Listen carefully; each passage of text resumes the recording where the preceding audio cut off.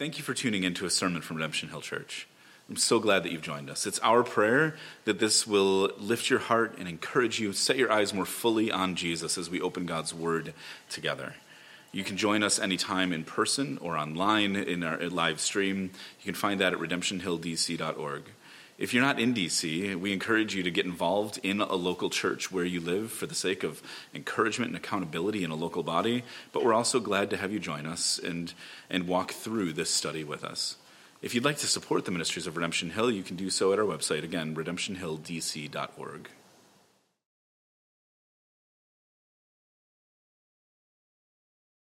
All right, I did this last week, and I like it. It's something I brought from previous experience. So if Jesus is worthy, say amen.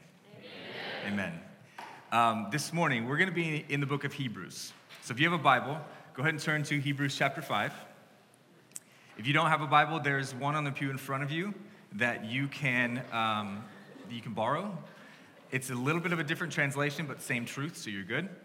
If that's too much effort for you, we should have stuff on the screens. So, Hebrews chapter 5. And while you're turning there, I want us to consider something that's not in Hebrews for a second. I want us to consider a story, an interaction that Jesus had with a law expert at one point in time. In Luke chapter 10, there's an expert in the Torah who stands up while Jesus is teaching other people, and he stands up to challenge or to test Jesus. And he says, "Teacher, what shall I do to inherit eternal life?" And Jesus said to him, "What is written in the Torah? How do you read it?" Okay, that's fascinating. Because when someone asks me a question as a pastor or even as a Christian, very rarely is my response, "What did you read in the Bible and how did you read it?" I usually stop at, "What did you read in the Bible?" But Jesus doesn't go, "Hey, well, what did you read there?" He says, "How do you read it?" You see, this law expert had asked this question in hopes that he could insulate himself from responding to the text personally. He's trying to limit personal responsibility. And so, he wants to talk about scriptures as a text so that he can dissect it and analyze it and discuss it with Jesus, the great rabbi of Israel. But Jesus is like, "Homie, I'm not going to play that game." Rather than being something that we stand over to dissect and analyze and discuss, the scriptures are the living words of God that we submit ourselves to, and we read and respond with faith and obedience. So instead of inviting this guy over to the shade of the oak tree where they can have a private Bible study together, Jesus instead tells him a story, and it's his famous story of the Good Samaritan. He looks at this expert of the law and says, "Okay, so there's this Jewish man who's traveling down to Jericho, and he's robbed, and he's beaten, and he's left half dead on the side of the road. And along comes a priest, and the priest sees this half-dead Jewish man who's just been robbed and beaten, lying on the side of the road, and he looks at him and walks across to the other side of the road and continues on his way. And then along comes a Levite, and the exact same thing happens. He sees this man on the side of the road, intentionally crosses over and goes along on his way. And then along comes a Samaritan. And the Samaritan had compassion on this Jewish man. Not only did he bandage his wounds, he put him on his own animal and took him to an inn and paid for his recovery. And so Jesus stops, and you can imagine all eyes on him as he tells this story. And then they dart back and forth between this arrogant dude who stood up to challenge Jesus and Jesus who's just told this story. And Jesus says to the man, "Which of the three in this story was a true neighbor?" And that is a question that absolutely impales the expert of the law, because he's realizing that the words of Scripture can no longer be exclusively handled by means of definition or dissection. He's realizing that the Scripture insists on participation and not just observation. Jesus insists on participation. And even to emphasize his point a little bit, Jesus dismisses this guy by saying, "Go and do like the Samaritan." You came here to just talk about what you observe, but you don't understand that the God of the universe is inviting us into the story of Scripture. He's inviting us into the life of his kingdom. It's not about observation, it's about participation. So I want you to keep that story in your mind as we approach God's word today. We're going to be in Hebrews 5, but we're going to be bouncing around a little bit. And I want that question of Jesus to kind of hound you as you consider what we read. How do I read and understand Scripture? Is this something that I just look at as casual observation? Or am I going to read and respond with faith and obedience? Because we're building this morning's text off of where we ended last week.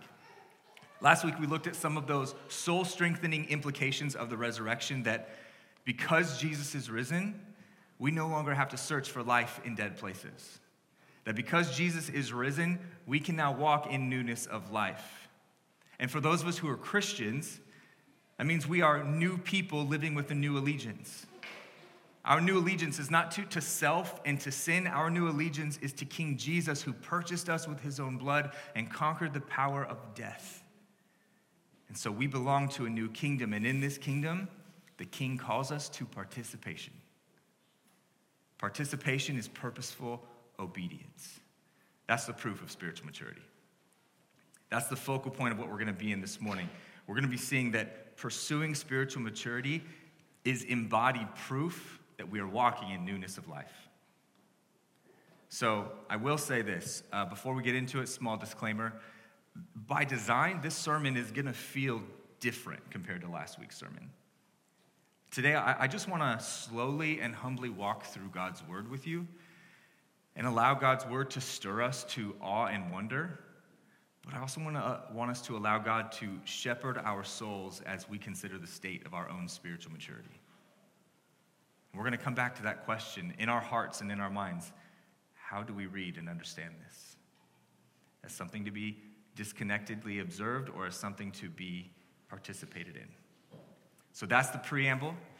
Hopefully that gave you enough time to find Hebrews chapter 5. If not, that's all I got. So, Hebrews chapter 5. We're going to be reading from verse 12 down to chapter 6, verse 3. And then we're going to pray and ask God to once again bless our time in his word. It says in Hebrews 5, "For though by this time you ought to be teachers, you need someone to teach you again the basic principles of the oracles of God. You need milk, not solid food. For everyone who loves milk is unskilled in the word of righteousness, since he's a child. But solid food is for the mature, for those who have their powers of discernment trained by constant practice to distinguish good from evil.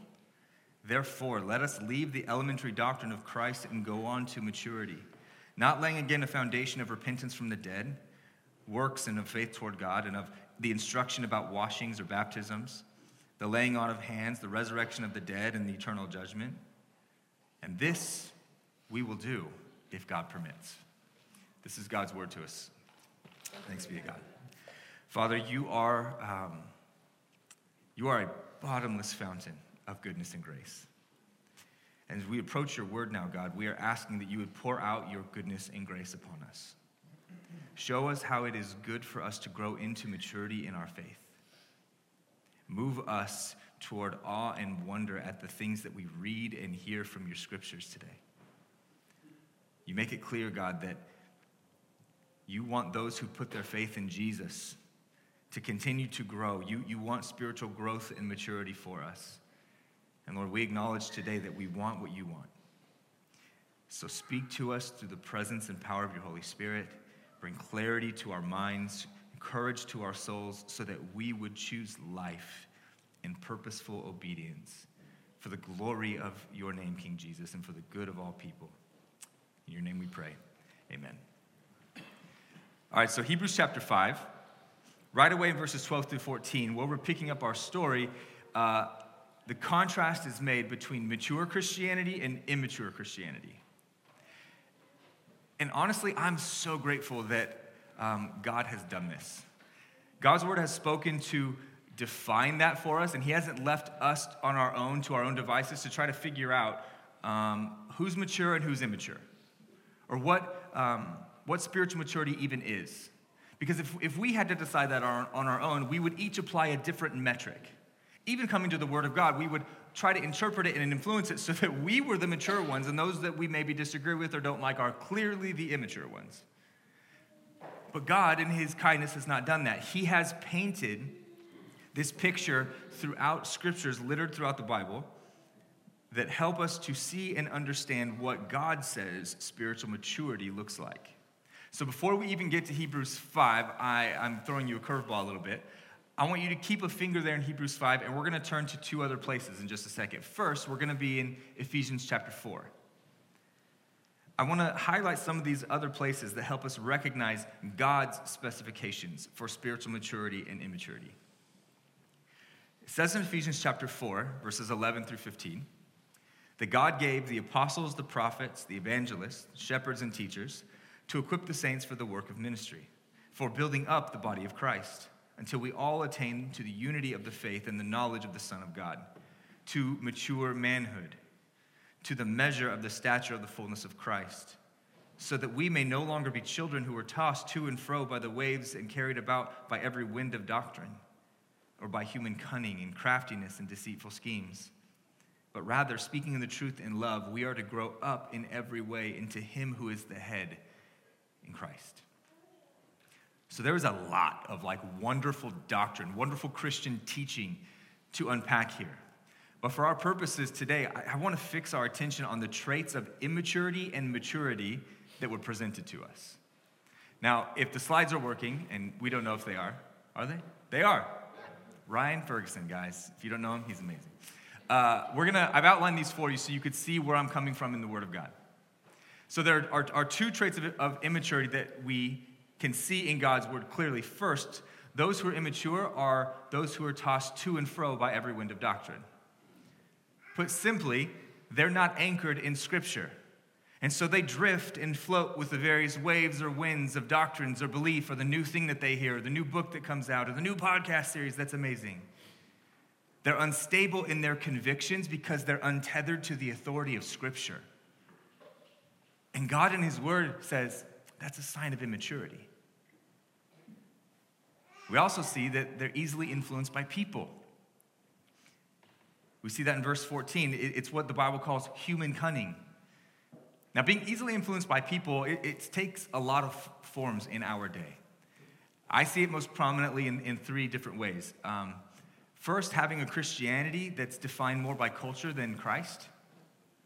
That's a sign of immaturity. Secondly, by following personalities. Or thirdly, by idolizing celebrity pastors. Granting relationally disconnected authority to these pastors because they are somebody. Because their church has over 1,000 people, because they've written a book. And so we gravitate or we latch on to people to help us define our relationship with God. We let the culture decide, or the people we think have influence decide, or those that we see as super spiritual decide, rather than just coming to God Himself or being in the community of God that He's placed us fully to say, let's grow together and become who God has created us to be. Those are some traits of immaturity. But there are some traits of maturity as well.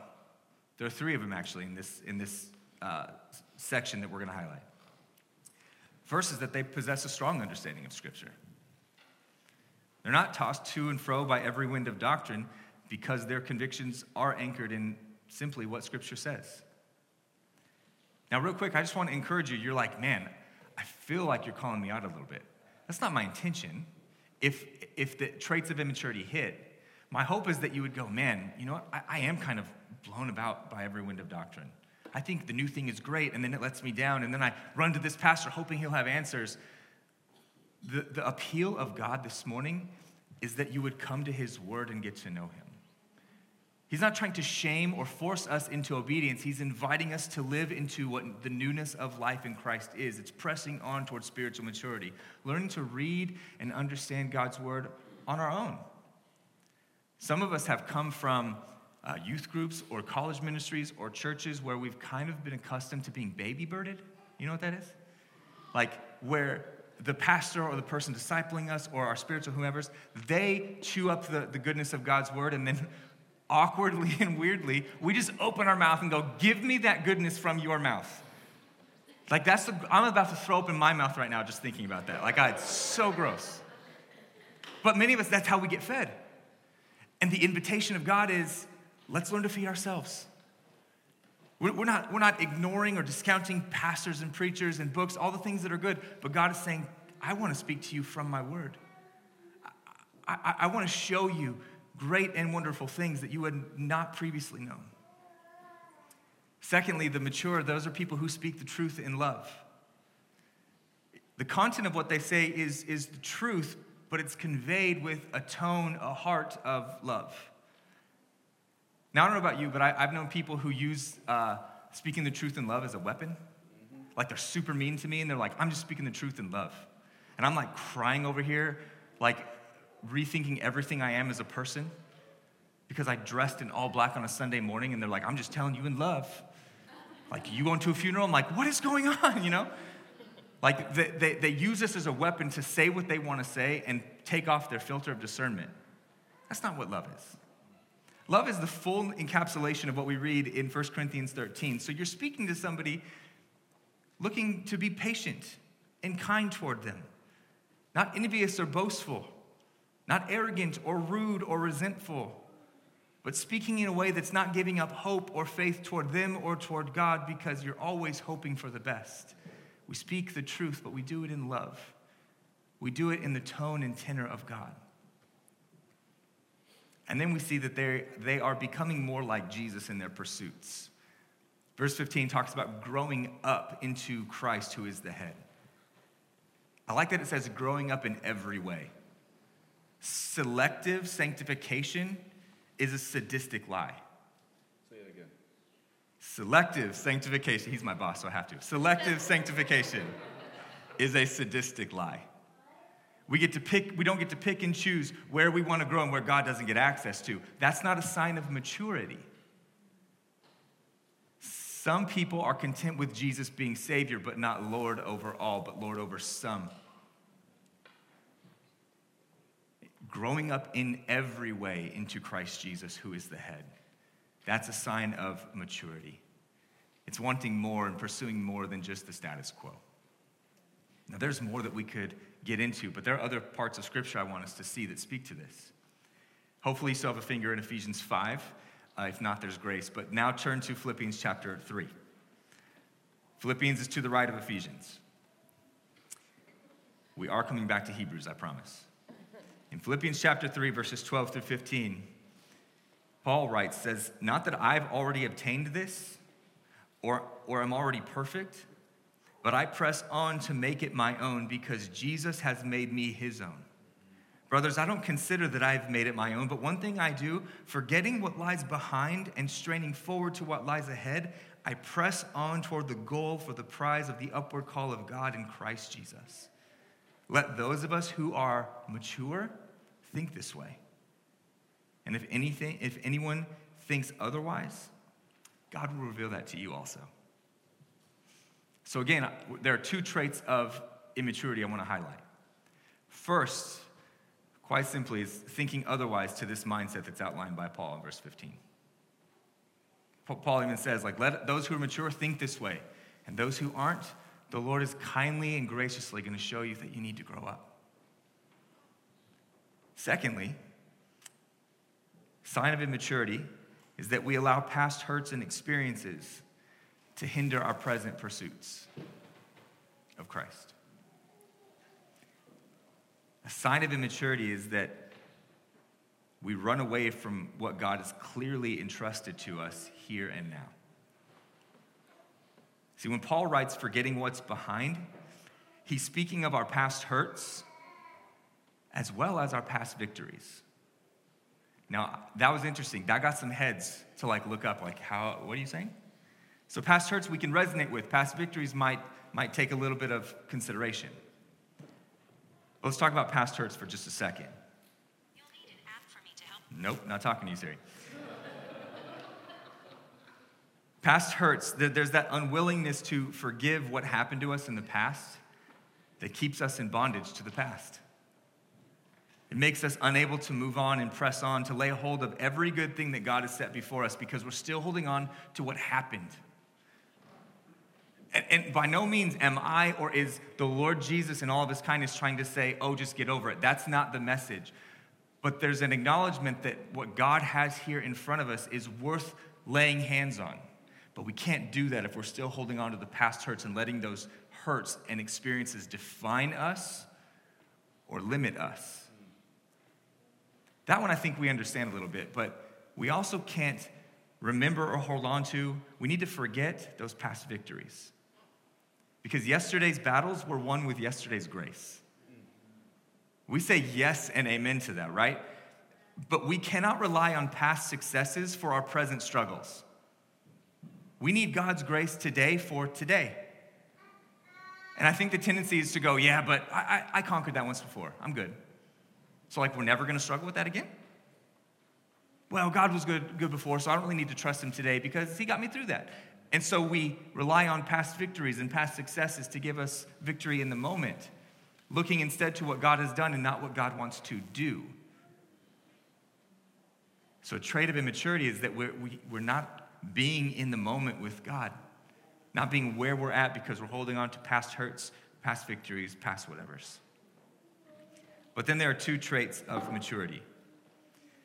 The mature, they don't let their past hinder them. Most of the time we'd go full stop right there, but hinder them from what? They don't let their past hinder them from faithfully living into who God created them to be.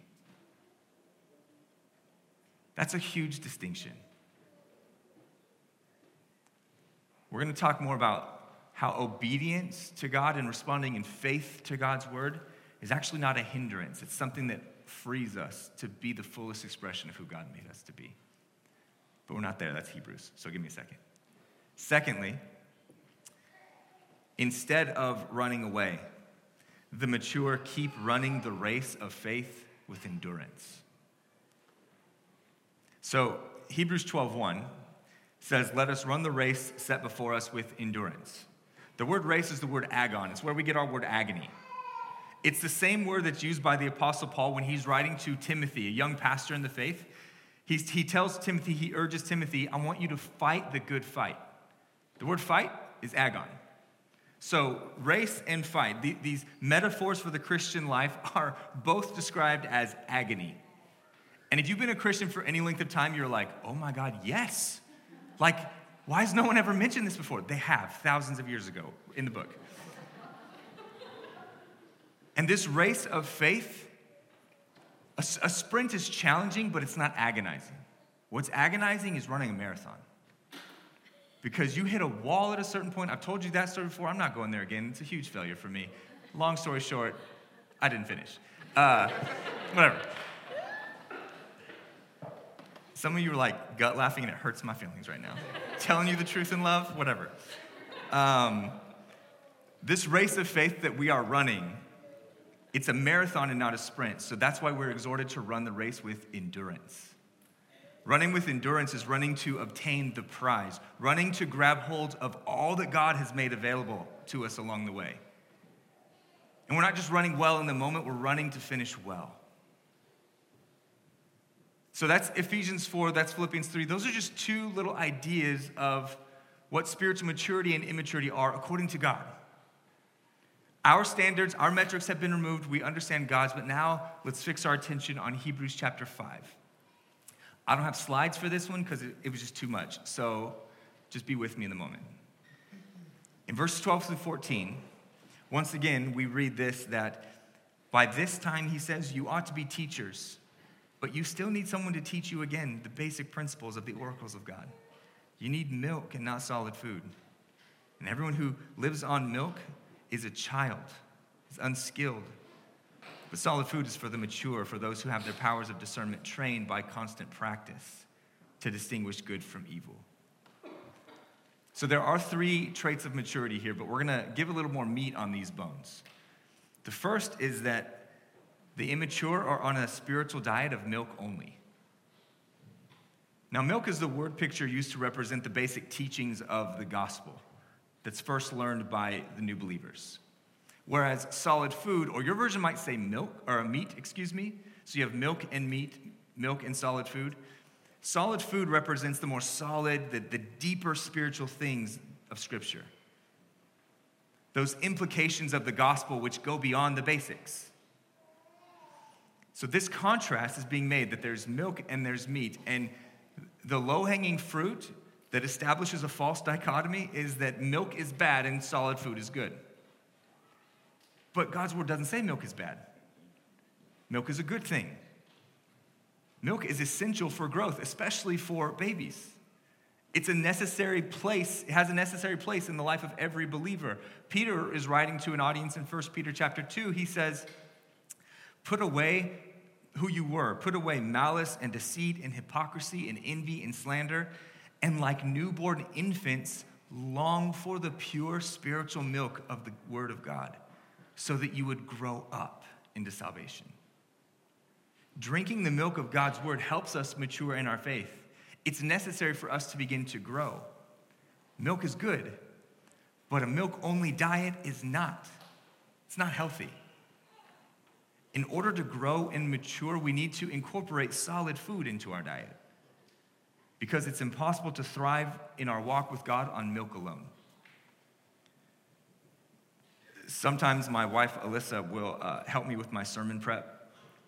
And as we were talking over this portion, she said something that resonated with me, and she didn't know I'm going to quote her, so it's fun.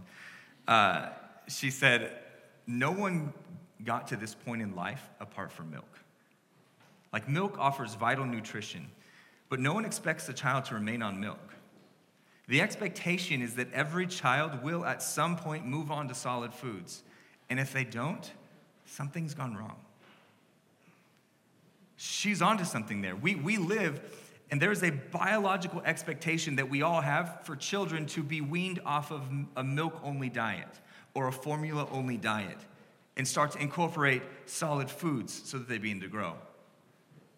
In the same way, there's a spiritual expectation for those who are God's children through faith in Jesus to be weaned off of spiritual milk and learn to eat solid food. It's unhealthy if milk is our only source of nutrients. Here's what I found. Man, I'm just gonna do this. If a family walked into church and you saw a young child drinking milk from a bottle, strolling in, waving at people, you'd think nothing of it. You think, that's so cute. Look at that little toddler walking in drinking milk. If a grown man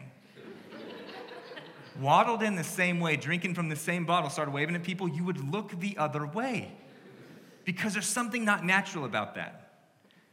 Milk is a good thing, but it can't be the only thing in our diet. We need to incorporate solid foods if we're going to continue to grow and mature as God's people. Then he tells them in verse 13, he says, everyone who lives on milk is unskilled in the word of righteousness since he's a child. Right there we get our second trait of immaturity, they are unskilled in living out or explaining their faith and their following of Jesus. They don't know how to explain it. They don't know even how to really follow well. They're just like, I'm kind of just going with the flow here. I'm unanchored in Scripture, so I'm trying to figure it out, I guess, a little bit over here, a little bit over here. Now, that paints a bad picture, but there's a word that the author uses purposefully that I think gives proper perspective to unskilled. And I hope that this will speak to any rest, or speak rest to any weariness that you have or any burden that you bear this morning. Skill, as it's used here, has nothing to do with sonship.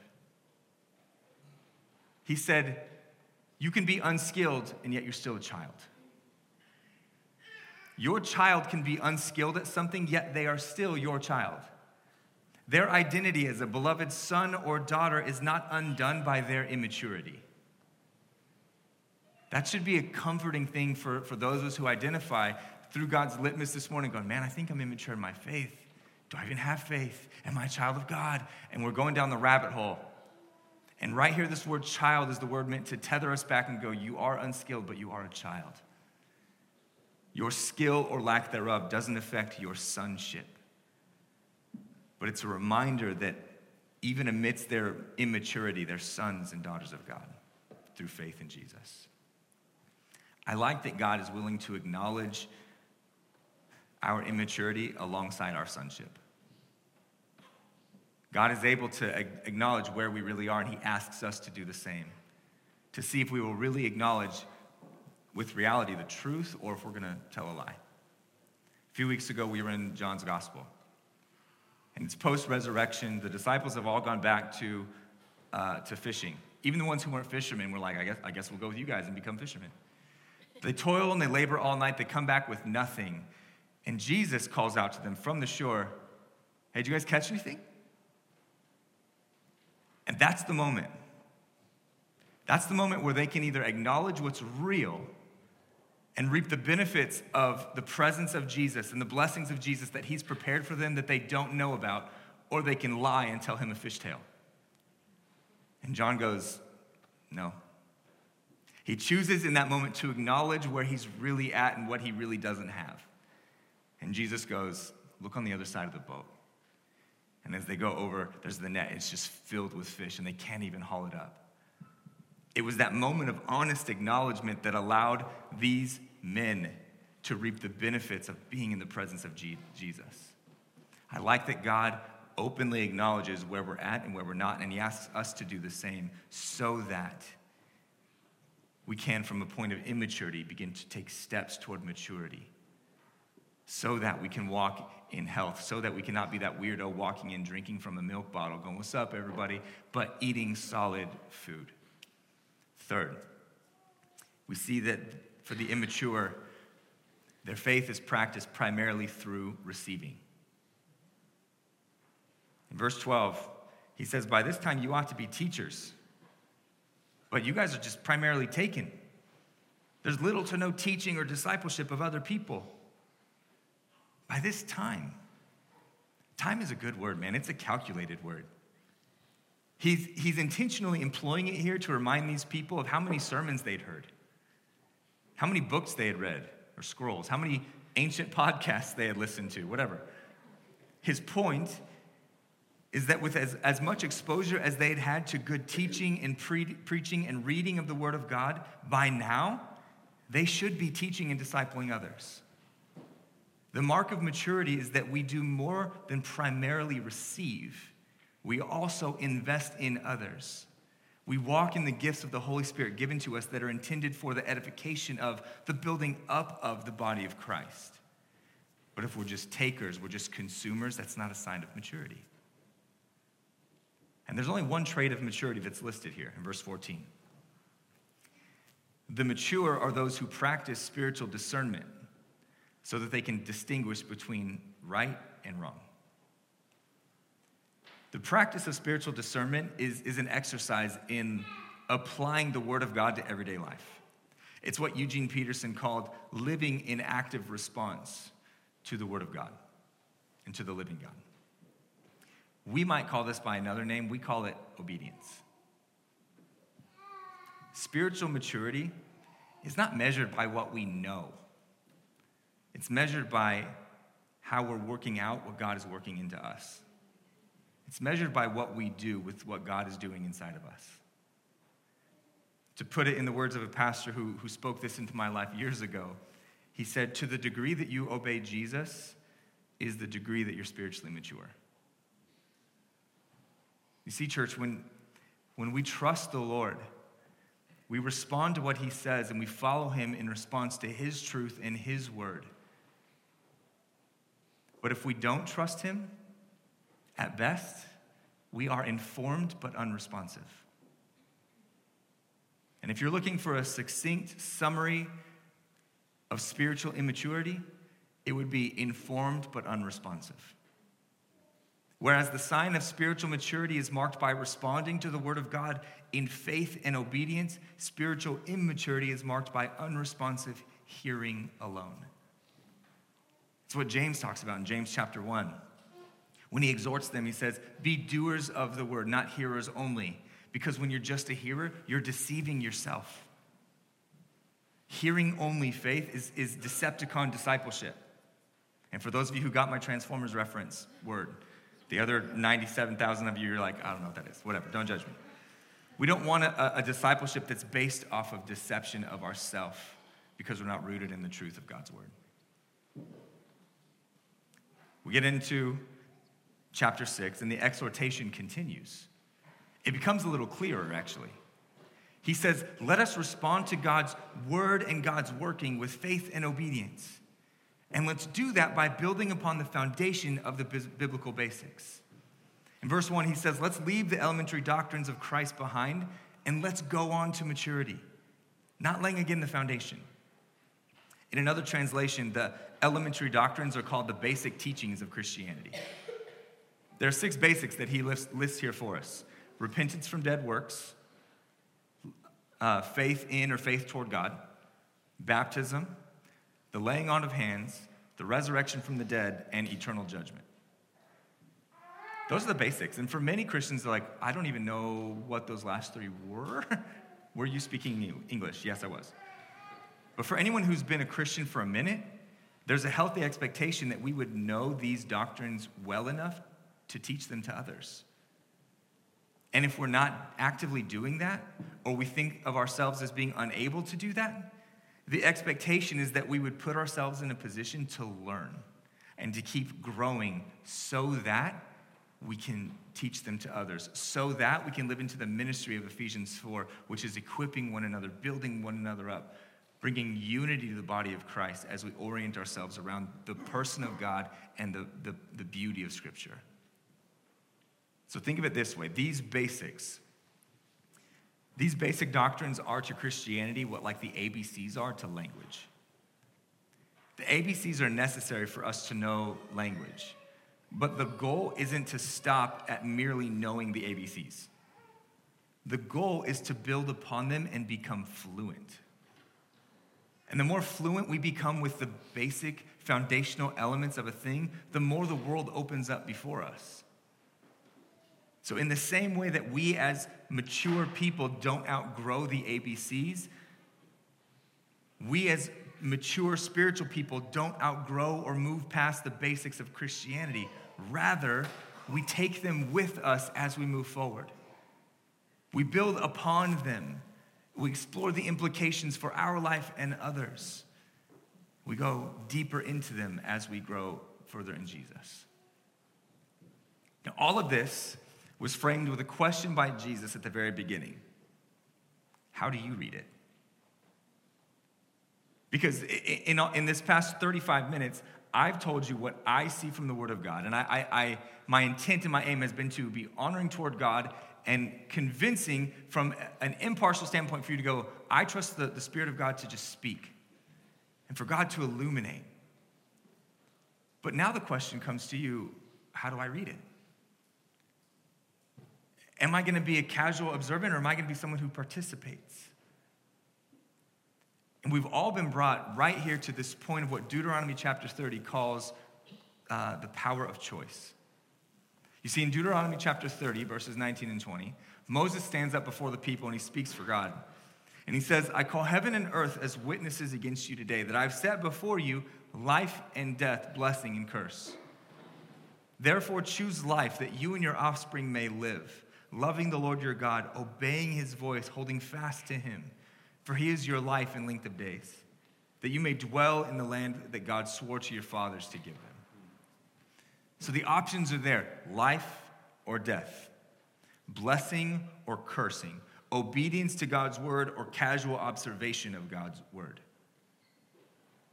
Buried just beneath the surface of that scripture are the wonderful blessings of choosing obedience. As we walk in obedience to God and his word, not only will we grow in maturity, but we will walk in the blessings that God has prepared for us to walk in before he formed the foundations of the world. Obedience means that we're walking in God's best. As I said earlier, grabbing hold of all that God has made available. And the whole time, as we walk in obedience to God, God is working in us. He's changing our hearts and our desires and transforming our character. I've quoted my pop to you guys a few times. So I'm going to give you another little nugget that he shared with me. I remember there was a time, I was in a difficult season as a younger pastor years ago. And we decided to meet my family after church and go to lunch. I think we were at Applebee's, because that's what you do in Southern California after church. You go to Applebee's. And as we were there, we were talking about this particular passage. And at one point, my pop, with decades of ministry experience and walking with Jesus experience, he looked at me and said, Eric, we're good because Jesus makes us good. But we're faithful because we choose to be. And we're obedient because we choose to be. That, son, is the power of choice. That has resonated with me for years. And it's really funny, like this week has been awful for me. I'm just going to be honest. And in response, I've been awful to my wife. And I'm sitting here studying about the power of choice, knowing that I have a choice to honor God in how I love and treat her or continue to be the worst possible version of myself. And it's with great sadness that I tell you, man, I didn't always make the right choice. But God has met me with grace and mercy. Immediately when it happened, the first thing I was reminded of when I woke up this morning, as my wife prayed over me as I walked up here to the stage. The power of choice is that even when we make the wrong ones, the next moment is another chance and an opportunity for us to choose. To be faithful, to be obedient, or to hear what this dude in all black has said from a pulpit and to simply be like, yeah, that was interesting. But I'm going to leave here informed and unresponsive. Church, in all of this talk about spiritual maturity and immaturity, purposeful obedience and casual observation, we are being presented with the choice of how are we going to respond to God's word.